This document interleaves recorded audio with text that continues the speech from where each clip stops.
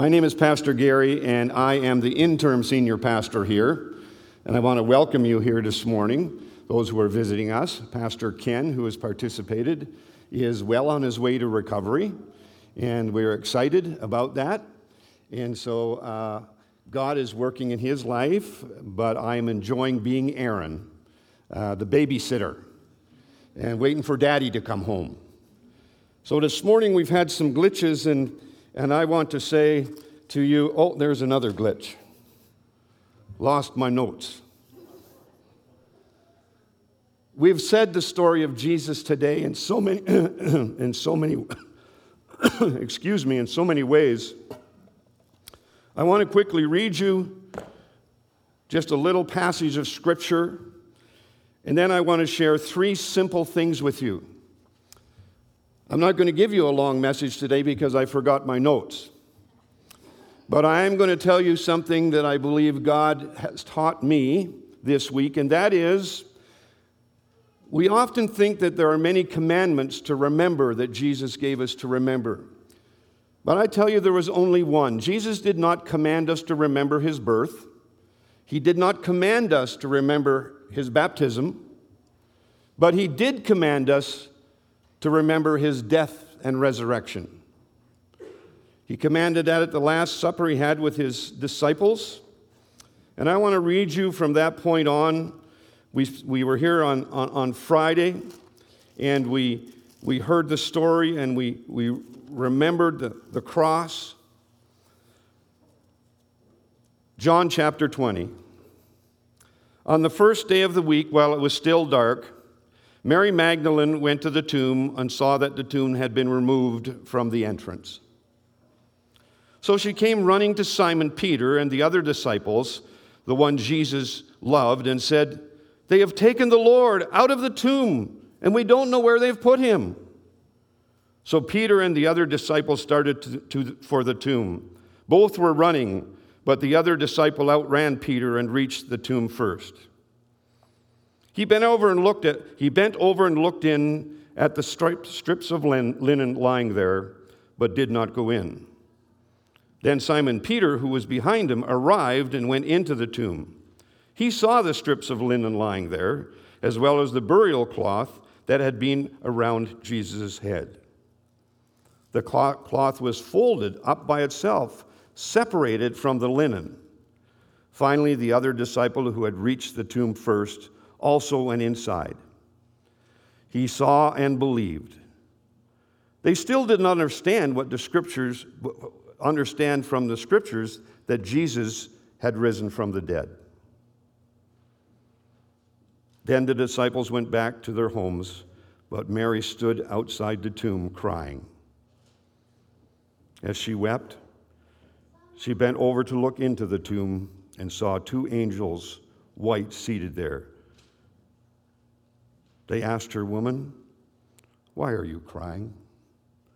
"They have taken my Lord away," she said, "and I don't know where they've laid him."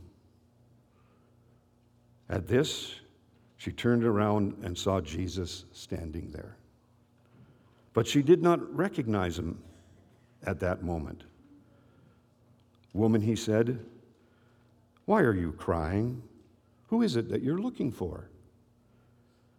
Thinking he was the gardener, she said, "Sir, if you have carried him away, tell me where you have put him, and I will go to him." Jesus said, "Mary." She turned toward him and cried out in Aramaic, "Rabboni, Rabboni, teacher." Jesus said, "Do not hold on to me, for I have not yet returned to the Father. But go instead to my brothers and tell them, I am returning to my Father and your Father, to my God and to my God." Mary Magdalene went to the disciples with the story. Simple little story. Some amazing things come from that story for me. Number one, it's interesting for me to note that the first person that Jesus made himself visibly and appeared visibly to was a woman. Not a man, not one of his disciples, but a woman. That needs to challenge us in the 21st century church about what it means for women in our churches and in our leadership and in our ministries. But let me get back to my thought. I titled my message this way that I lost, to A Day to Remember. 3 things I want us to remember today. The first one is the empty cross. And what does the empty cross mean to us? We've heard about it in the children's story. We've heard the choir sing about it. We've heard our worship leader proclaim it from the Word of God. The empty cross simply means for us that we are forgiven of our sin. The empty cross can be captured in one word: forgiven. When Jesus died on that cross, the last thing he said before he was taken down from that cross was, "Tetelestai," it is finished, it is paid. It is done. Sin. That's not a word that you hear very often anymore. It's somewhat not politically correct. And even to the church, we try to diffuse it a little bit by using words like failing to be what God wants us to be, or failing to do what God wants us to do. The reality is, my brothers and sisters, sin is sin. It's an abomination to God. But on that cross, that abomination was dealt with, and it was paid for. Take a quick picture in your mind of the cross. Look at the head of the cross and see the blood stains from the thorns that were smashed down on his skull. Look out to the edges of the cross member and see the blood stains from the scars in his hands. Look at the main beam of the cross that is saturated with blood from his scourging and from the spear that was punctured into his side by the soldiers to see if he was dead. He was dead. But before his death, he covered sin. The book of Revelation talks about 2 books: the book of life and the worldly book. But before the cross, there was only one book that had all of our names written in it. Every one of us, you, me, and everyone. The person sitting beside you, in front of you, behind you, and across that name was written, guilty, guilty, guilty. For all have sinned and fall short of the glory of God. Every single one of us. We have sinned. But after the cross was empty, God took that book, and in the book of light, he wrote across there, forgiven, forgiven, forgiven by the blood. That's what the empty cross means. That's what we need to remember. Secondly, the empty tomb. The empty tomb. I have a great imagination, and I have no idea what I would have thought if I were Peter. I kind of am like Peter. I'm a simple, probably funny kind of Christian. The Bible to me is very simple. I don't try to make it complicated. I'm kind of a Christian with rough edges. I'm like Peter, and I often wonder what he would have thought. What would I have thought? But it was empty. And Jesus wasn't there. And the empty tomb means for us resurrection. It means resurrection, not only for Jesus, but it means resurrection for you and I. It means if we understand the empty cross and our sinfulness, then the empty tomb is our resurrection unto new life, unto new birth, as the Bible puts it. Born again, as Billy Graham would say. Born from above. It's resurrection. Let me ask you a question this morning. Is Easter Sunday, is the resurrection now I lost my train of thought. Plan B.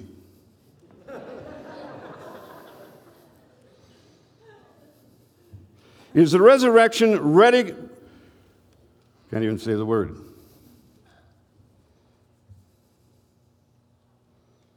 Is it just words, or is it reality? Is it rhetoric? Our car was getting it for me. Is it rhetoric or is it reality? See, rhetoric means that we have heard the story, we understand the story, we have watched it over the years, but our life isn't changed. Our eternal destiny isn't changed. That's when the resurrection is. Cara said it.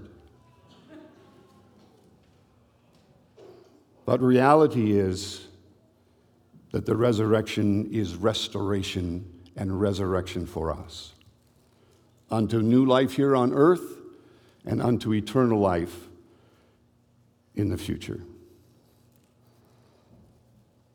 The resurrection takes the sting of sin from our lives and the sting of death from our reality. Third thing, the empty burial clothes. The empty burial clothes. The clothes that lay in the empty tomb. What do they represent for us? That in Jesus Christ there is salvation. The old passes away and the new begins. The old passes away and the new begins. You see, my friends, my church, Ken's church family, my adopted family. Many of you understand that. But sometimes I sense on Easter Sunday that there are those who come to church on Easter Sunday because they have a knowledge of Jesus and what Easter is all about, but they haven't been resurrected yet. They haven't come to that place that they understand the cross covered their sin. They haven't come to the place with the empty tomb. They can be restored in God's eyes. And you can become His child and receive all the benefits and the joy and the power of God in your life. And they don't understand that they can be changed.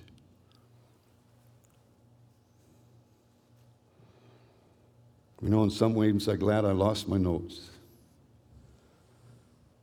because it has set me free to do this. I don't know who you are this morning. I look out and I know some of you are guests. But in my spirit,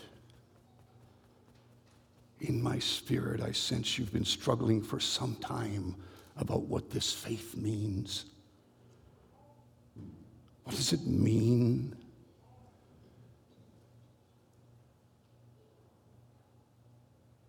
Jesus said, "Come to me, all who are heavy laden, and I will give you rest." Come, all you who are fearful of what the days lie ahead for you, and I will give you rest. I'm going to ask our praise team to come this morning.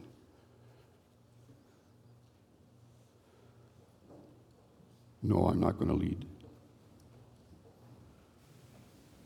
I'm going to ask our praise team to come.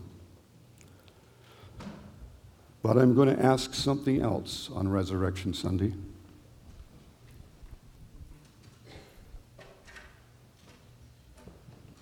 I'm going to ask something very bold,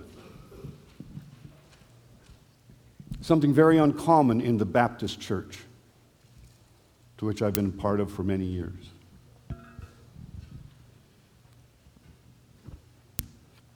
If you're here this morning, man, woman, or child, and you would like to have a relationship restored with Jesus today, you'd like to finally let go of all the things that have been holding you back from the reality of the resurrection, and your life has been filled with the rhetoric of the resurrection, then I'm going to give you an opportunity to do that today. I'm going to give you an opportunity to do that. I don't know you, but I can say I love you. I don't understand where you are in your pilgrimage of life, but I believe God is talking to you right now. The resurrected Lord Jesus, by His Spirit, is falling upon you. And you know it inside. Your heart is pounding. You've got Velcro butt. You've got your arms tied to your, oh, he might ask me to do something. You're right, I am. As we sing these final songs, which are glorious songs, if you would like to become connected to the resurrected Savior today, on this Easter Sunday, make it your Resurrection Sunday. And I'm going to be here with my trusty staff. And as we sing that song, and those of you who know Jesus rejoice with the song, but those of you who want to be resurrected, I would like you to come forward and be with me. I want you to come forward and be with me. And together, we will seek Jesus and your resurrection.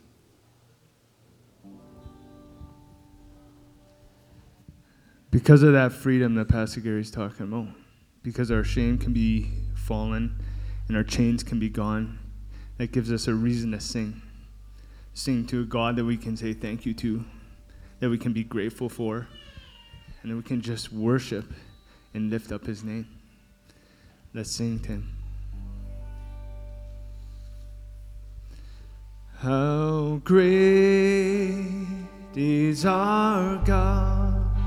Sing with me, how great is our God, and all will see how great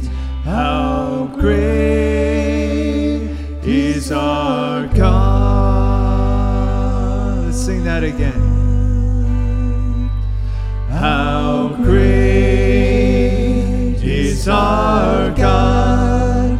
Sing with me, how great is our God, and all will see how great is our God. Then sings my soul, my Savior God, to thee. How great thou art, how great thou art. Then sings my soul, my Savior God, to thee. How great thou art, how great thou art.